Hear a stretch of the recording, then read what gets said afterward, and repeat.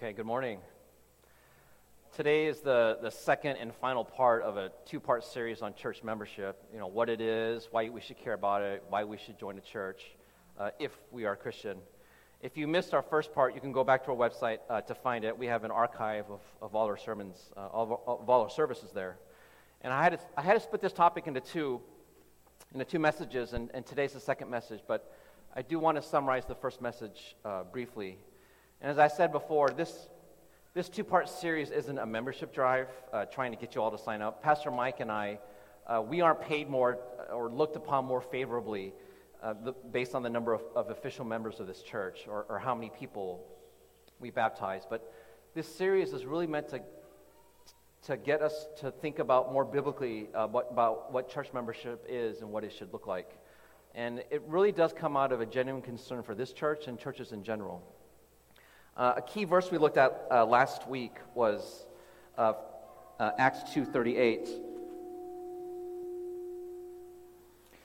Peter replied, "Repent and be baptized, every one of you, in the name of Jesus Christ for the forgiveness of your sins, and you will receive the gift of the Holy Spirit." What do? We repent and then we are baptized. And it's really to say that no one gets saved and then wanders around aimlessly thinking about whether to join a church. People repent and then get baptized into the fellowship of the church. Jason, I'm getting a lot of feedback. And so last time I talked about how, if you remember, how I was really amazed whenever I'd walk into a Sam's Club, right? The big screen TVs and the sheer amount of food that you can buy in bulk. And now it's kind of a pretty ho-hum experience for me. I just kind of buy groceries pretty quickly and then take off. In the same way, I think we've lost our amazement and wonder of being in that church family. And not just this church, maybe a lot of churches. We're kind of stuck in this rut of attending church every Sunday. Our current membership form is a single page that asks more administrative questions than spiritual questions. And we don't really get to know a person. We don't get to know their testimony. We know stuff about each other, right?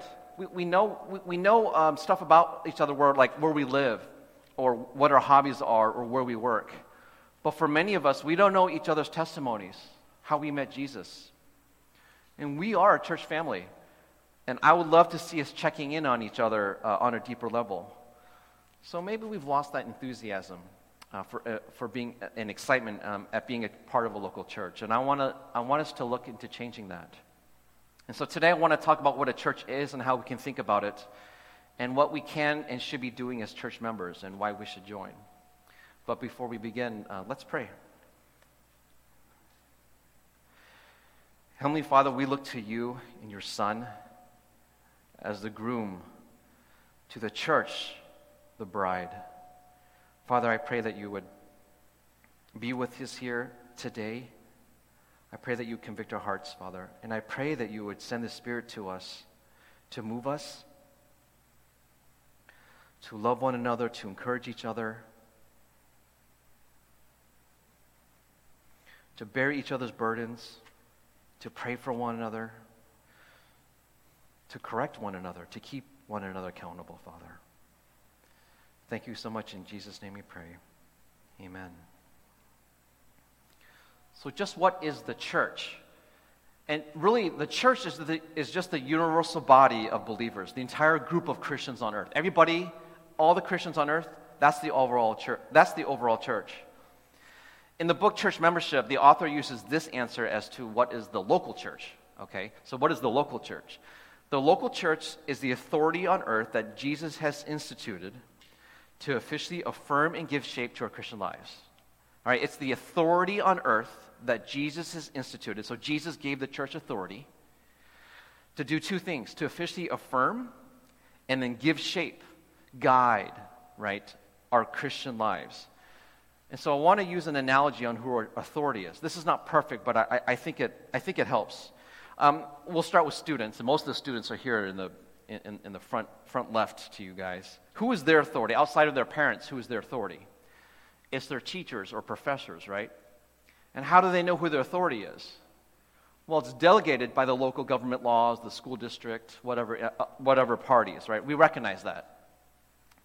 And what can teachers and school staff do? Well, they can assign you homework, right? They can make you take tests and quizzes and exams. They can discipline you. They can give you detentions. the school staff can actually suspend you, and ultimately they can expel you. If we are working, who is our authority? Most of us adults here are working. Who is our authority? Our bosses, right? And how do we know who our bosses are? It's delegated by the company or the organization we work with. We recognize that. There's probably some organizational chart your company has, right? The one for this church is very simple, right? There's Mike and there's Andy, right? And we have a church council as well. What can bosses do? Well, they can give you work direction, tell you what to do. Like teachers, they can discipline you, and ultimately, our bosses can fire us. They can dismiss us from the company, right? We recognize this. We accept this. All right, one last one. Who is our authority as a citizen? Well, that depends on where we live, right? Where we are a citizen of. Keep in mind that word, citizen. For myself, I live in Temple City, so I'm subject to Temple City's local laws. Temple City is inside of LA County, so if there are any broad laws there, I'm subject to those. LA County is part of California, so I am subject to California state laws. California is it's part of the United States, so I am subject to any national federal laws and regulations. We recognize this. What can the government do? Okay, it's a lot, I realize, but specifically for what we're talking about here, the government has the power to tell us what we can and cannot do. And like teachers and bosses, they can discipline us. Ultimately, they can imprison us, even for long periods of time. And even more ultimately, depending on the state where you live in, they can put us to death if the crime is serious enough. When it comes to citizenship, the government of the nation you live in is your highest authority. When it comes to citizenship, the government of the nation you live in is your highest authority. There's no higher authority. Like, if there's no world government, right? If there were a world government, then that would be our highest authority on earth. If you're a citizen of France, then the government of France is your highest authority. If you're a citizen of Brazil, the government of Brazil is your highest authority. And if you're a citizen of the United States, like most of us in this room probably are, then the United States government is your highest authority. We acknowledge this. We recognize this. The Bible even establishes this. The government of the nation you are a citizen of is your highest authority on earth. In Romans 13:1, Paul writes, "Let everyone be subject to the governing authorities, for there is no authority except for that which God has established. The authorities that exist have been established by God." So physically, the highest authority is our government. And spiritually, the highest authority is the church. And we will go through this. And I think an analogy might be helpful here to think about the church. Do you know what an embassy is? Embassy? Nobody here knows what an embassy is. One person knows here. One person, two. Thank you, Roger. Yeah. So 2 people in this room. Okay, so I'm glad none of you. I guess I can explain this more. All right. An embassy represents one nation inside another nation. How many of you guys have ever had to go to an embassy? Okay. All right. So you guys know an embassy, right? An embassy represents one place on earth that's inside another place on earth, right? It's like an outpost, right? So the American embassy in England represents America, Americans, and American interest. And from my understanding, the actual ground that the embassy sits on is actually considered American soil. That's how significant this is considered. The local church represents its church members. Now, embassies do a lot of things, right? But one of the things they can do is affirm who you are in another country.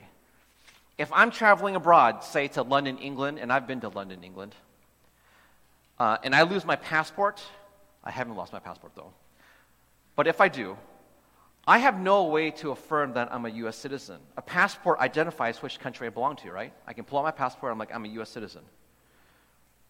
If I lose it, I can't prove who I am. But I can go to the American Embassy in London and get a new passport. The American Embassy doesn't make me an American citizen, right? I already am an American citizen.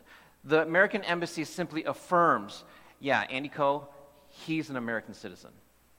I don't have the authority to officially declare myself as an American citizen. And actually, many countries have American embassies. This is an example of one place representing another place right now. And all these American embassies, they represent America. What if an embassy represented a place from the future? And I'm not talking about like time travel, okay? But I think that's a great analogy for what the church is. The church is an embassy. Now, we call ourselves Generations Church. We're not Generations Embassy or the Embassy of Generations. But we are like an embassy. We're like an outpost. The church represents its members who will gather at the end of history. We call that the kingdom of heaven, the kingdom of God. An embassy gives official recognition to its citizens, and the local church gives official recognition to Christians in the form of church membership. The church represents our interests. It's basically in a foreign land, right? Just like American embassies, right? It's in a foreign land if you think of the church inside the secular world. Does that make sense? The secular world in the present is the foreign land. Our home country, if you will, is the kingdom of God. Right? We've said that before. This is not our home. This is not our home right now. We are citizens, and there's that word again, right? We are citizens of the kingdom of God. The embassy doesn't make us citizens. I established that, right? We talked about that. It just affirms us as citizens of the country we're from. The church doesn't make me a Christian, but it does affirm us as fellow Christians, as fellow brothers or sisters in Christ. The local church is like an embassy, and it represents the future kingdom of God. And I think this is a great way to think of what the church is. And if an American citizen is someone who's formally recognized by the embassy as an American, then a church member is someone who is formally recognized as a Christian by the church. Now, I get it. Churches are run by humans, and so churches don't always get things right. But it is the church's job to identify Christians and affirm who belongs to the kingdom and who does not. Which people are believers and which are not. Jesus didn't leave us so that we had to govern ourselves and to self-declare ourselves as fellow Christians, as citizens. He left an institution in place on purpose, the local church. He left that place. And as the previous quote said that I read from the book, the church affirms both us as believers and then helps give shape and direction to our Christian lives. Jesus said in Matthew 16, "And I tell you that you are Peter, and on this rock I will build my church, and the gate of Hades will not overcome it." He's establishing the church right here, right now. I will give you the keys of the kingdom of heaven. Whatever you bind on earth will be bound in heaven, and whatever you loose on earth will be loosed in heaven. Jesus is giving Peter, and by extension, the church he is founding, right? He's giving Peter and the church this authority. The local church they kind of guard the reputation of Jesus by sorting out the real believers from the fake ones. The many governments on this earth have specific laws and rules on whom they recognize as their citizens. I looked it up. I Googled it for you guys, okay? There are currently, as of today, there are 195 countries in the world. So that's potentially 195 different ways to recognize an official citizen of their country. For the United States in general, if you're born in the United States or a territory of the United States, you're an American citizen. You're a U.S. citizen. To be a British citizen, if you or your parents, so this is where it's different. If your parents were born in the UK, you might automatically be a British citizen, regardless of where you were born. Now, we could go through the other 193 countries and how they do their citizenships, but I think you guys get the point. Right? So these countries, they're not careless on who they determine who are their citizens. Right? They're not like, oh, you're a citizen, you're a citizen, you're a citizen, you're a citizen, right? They have rules. It's not random, it's specific. And so neither is Jesus careless on who is recognized as a Christian, on who is recognized as citizens of the kingdom. If you want to talk about the LA Rams, if I want to talk to you about them, I would have to talk about a lot of things about the LA Rams. You can't talk about the LA Rams without talking about the head coach, Sean. You can't talk about the LA Rams without talking about its players or its fans its stadium, its website, its logo, it's the stats of its player, its legacy. The LA Rams is each of these things. And when you talk to other LA Rams fans, I'm not one of them, but if you talk to them, my boss might be a fan of the LA Rams. It's what each of these things is. You can't not talk about the LA Rams without talking about each of these individual things. And so when you think about the local church, you can't just talk about the church and its buildings. And you have to talk about its members. It's what each of these things is. The members of the church. And I think most of us are members of something, right? You might be a member of a school club or a sports team or a small group or an online forum or chat group. At work, you're members of some company or organization, I'm sure. I know some of the companies that you work for. I'm a member of online forums where ideas and things are exchanged. I'm sure some of you guys are part of Facebook groups or other groups. Now, joining Facebook is free, and joining a school club is usually free. But sometimes you have to pay to be a member of something like Sam's Club or a country club. You pay your dues once a month or once a year, and you get something. You get a benefit, right? You get something in return. At Sam's Club, you get the ability to shop there at discounted prices. At a country club, you get the ability to golf there and use their facilities. Sometimes members are interviewed before they can join a club, and other times, as long as you have the money, you can join the club. Some membership is exclusive, and some membership is not. But typically, membership involves meeting a standard of some kind. You have to have enough money to join a country club. You have to be cool enough to join the in crowd, right? You have to be smart enough to join the debate team. You have to be fast enough to join the track team. I myself can't join any high school club because I am not a member of a high school, although I want to. Did you know that Arcadia High School has an esports club that is nationally ranked? Esports club. That's video games. Yeah, I didn't know that too until a month ago. But I can't and I shouldn't be allowed to join any high school club. A high school club is and should be for high school students and only high school students, sadly. Right? A high school club should only be for high school clubs. They shouldn't just let anyone join. And just like church membership should be exclusive. Only Christians should be members of a church. Some membership in clubs is exclusive and some is not. Jesus instituted the local church with authority over us, but we don't join clubs, we don't join churches like we join clubs or voluntary associations. We submit to them like we do governments. In high school, students probably recognize that they can be disciplined. This doesn't come as a surprise, right? They submit to the school's authority. They can be kicked out of high school club if certain standards aren't met. They can be disciplined by school, detentions or suspensions. And if worse comes to worse, they can be kicked out of school permanently. They can be expelled. None of this comes as a surprise to students, right? You guys knew this, right? If you're bad enough, you can be expelled. The same applies to colleges. Organizations and companies that hire us also have that ability to discipline and even fire us. We accept that. We recognize that. No one would ever claim that once they get a job somewhere, they can't be disciplined or fired. And what about families? Parents have the authority to discipline their children, right? We recognize that. So then what about churches? We recognize that the church, the body of Christ, is made up of church members. And here's where it becomes uncomfortable.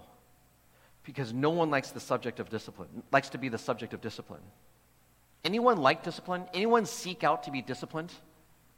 No one. No one seeks out discipline. That's only natural. But we should seek to be more and more Christ-like in our walk with Jesus. So joining a church also means ultimately submitting to church authority and potentially submitting to church discipline. And I know that leaves a bad taste in our mouths. You guys are like, oh man, what is Pastor Andy saying now? We tend to think of our faith in individual terms. And it is to an extent. We are saved individually. But while we are saved individually, our journey of faith is meant to be lived out in community. And just as students and employees need to be kept accountable, so also church members. I hope you get the spirit of this This is not about exhibiting church authority in a domineering way. This is the spirit of accountability, not discipline. This is a framework. This is a guide. I'm personally not looking for a way to exert more authority over any of you, like trying to rule with an iron fist. I'm not on some big power trip. And actually, I myself want to be brought under authority as well. Pastors also need to be kept accountable. No one is perfect. And as a student, and if you remember when you were a student, we understand that a teacher or professor can speak into our academic performance, our academic life. They can give us suggestions. They can give correction. They can discipline us. As an employee, we understand that our boss, our manager, our director can speak into our professional performance. We get performance reviews. I remember them. They can give suggestions. They can give correction. They can discipline us. We accept that. But as a Christian, are we okay if a church leader or really any other Christian speaks correction into our spiritual lives? Here's where it gets uncomfortable, right? This can get very personal. Think about this for a moment. We accept teachers and bosses correcting us. Do we accept other Christians correcting us? Other church members correcting us?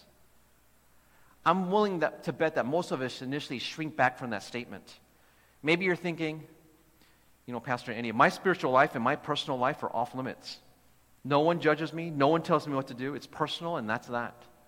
Only God can judge me. It's no one's business. It's just between me and God. That's it.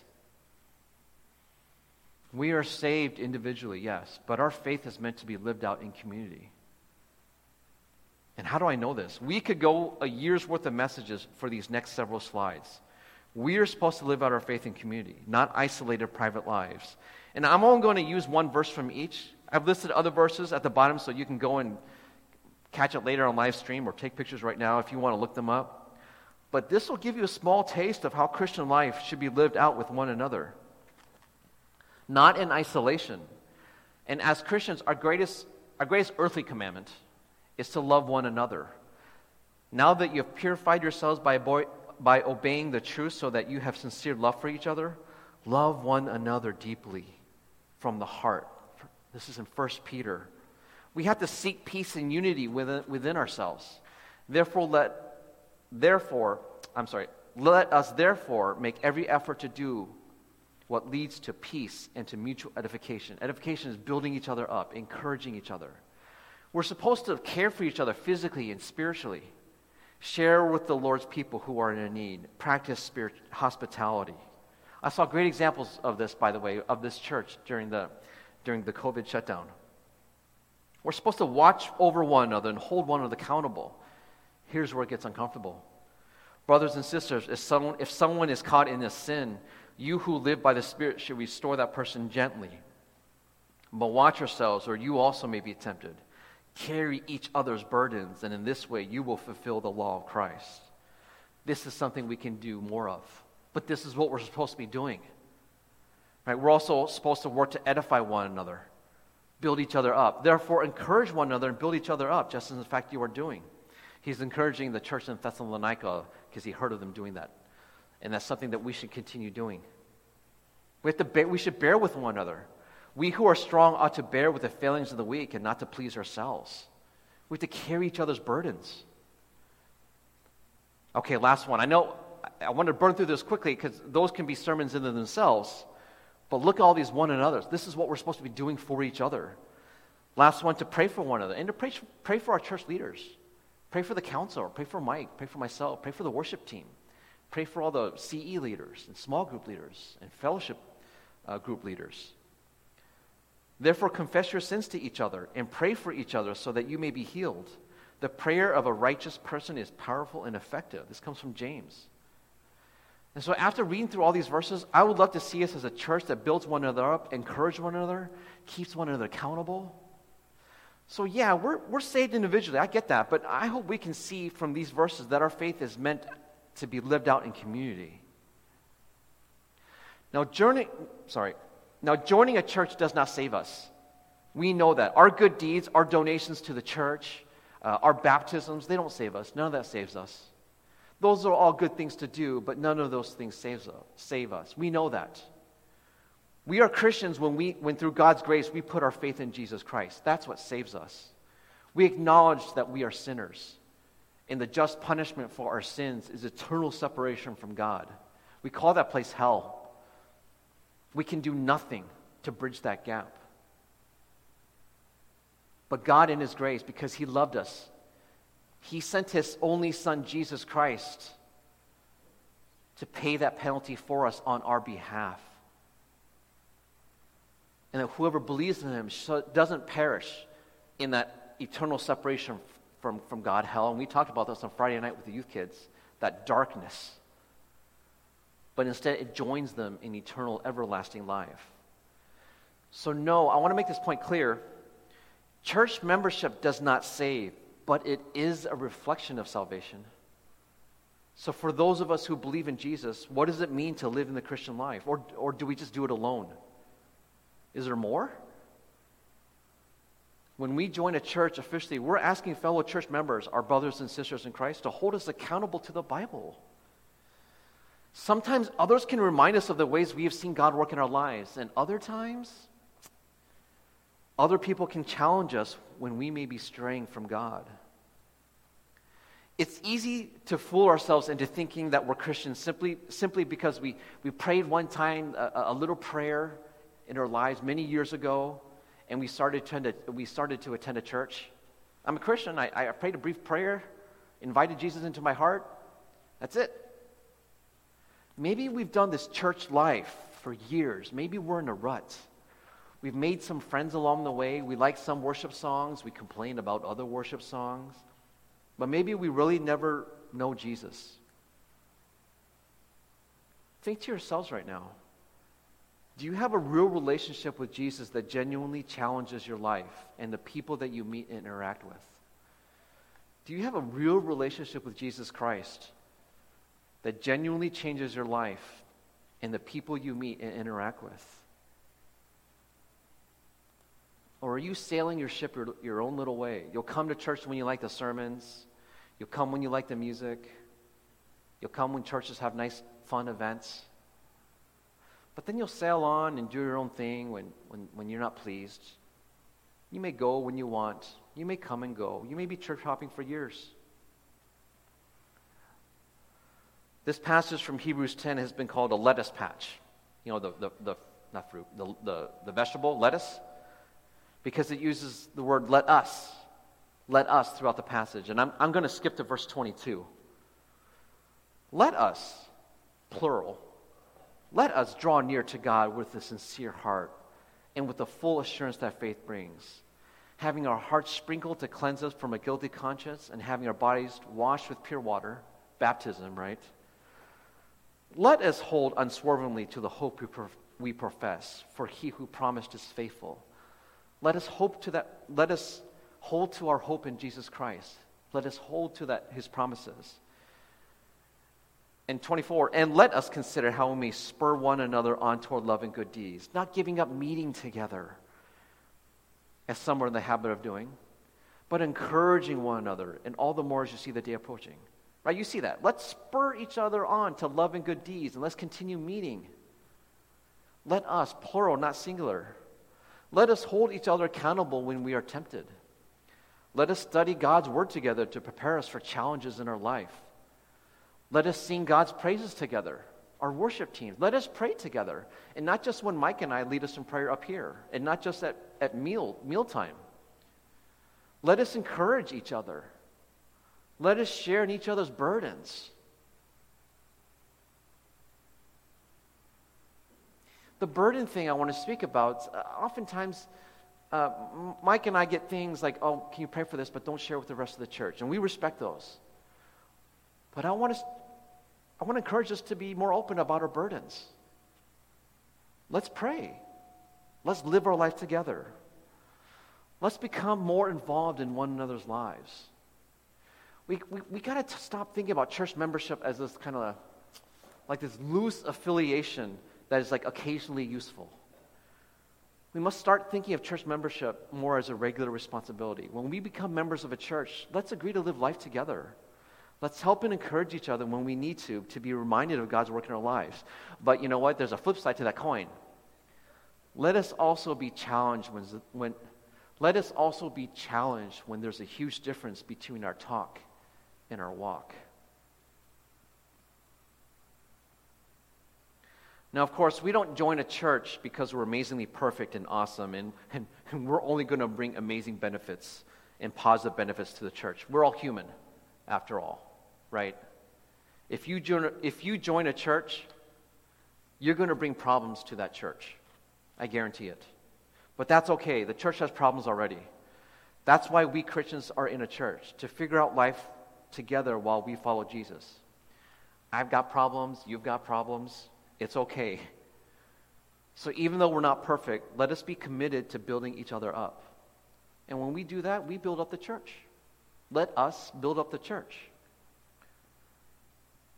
In 1 Corinthians, Paul says, "So it is with you, since you are eager for gifts of the Spirit, try to excel in those that build up the church." The purpose of spiritual gifts is to build up the church, not for your own benefit, to build up yourself. Spiritual gifts are meant to build up the church.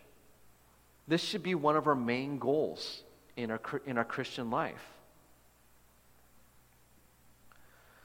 So I think everyone in this room, or online, everyone in this room is one of three audiences. Maybe you're not a Christian yet. Maybe you're not really sure what you believe. Come talk to me, or Pastor Mike, or a church leader. You're on your journey of faith, and that's okay. If you're not sure about all this Jesus Christ stuff, this invisible God stuff, it's great that you're here. And we want to engage with you and talk with you. We won't force any beliefs on you. We won't demand that we're not like that. But I'm glad you're here. If you're an unchurched Christian, I hope I've been able to encourage you to join a church. Covenant with us together. Let's live our lives together and not just on Sunday mornings. And if you are an official member of this church, let's kick it up a notch in how we interact with each other. Let's do Christian life together. In joining a church, let's walk in our faith together. Let's form stronger bonds with each other. Let's reach out to our community better. And I use this slide. This slide is from last time I spoke. And some of this will be fleshed out more at our church retreat at the end of July. Our theme for 2022 is branching out to each other into our community. I want to close. Churches aren't only looking for people who are never jerks. We're not looking for perfect people. Okay, so you don't have to be perfect enough to join a church. Churches aren't looking for only people who are never jerks. People are looking for people who admit that they're jerks, but are willing to fight it. People who are willing to fight their sins in sinful nature. Kind of like me. And maybe like you. Let's pray. Heavenly Father, I ask that you be with us, Father, and convict our hearts. It is hard sometimes down here in life. We have a lot of conflict here, down here on earth. A lot of conflict globally, nationally, in our state, in our cities. A lot of suffering has happened this past month and a half. A lot of political divisiveness.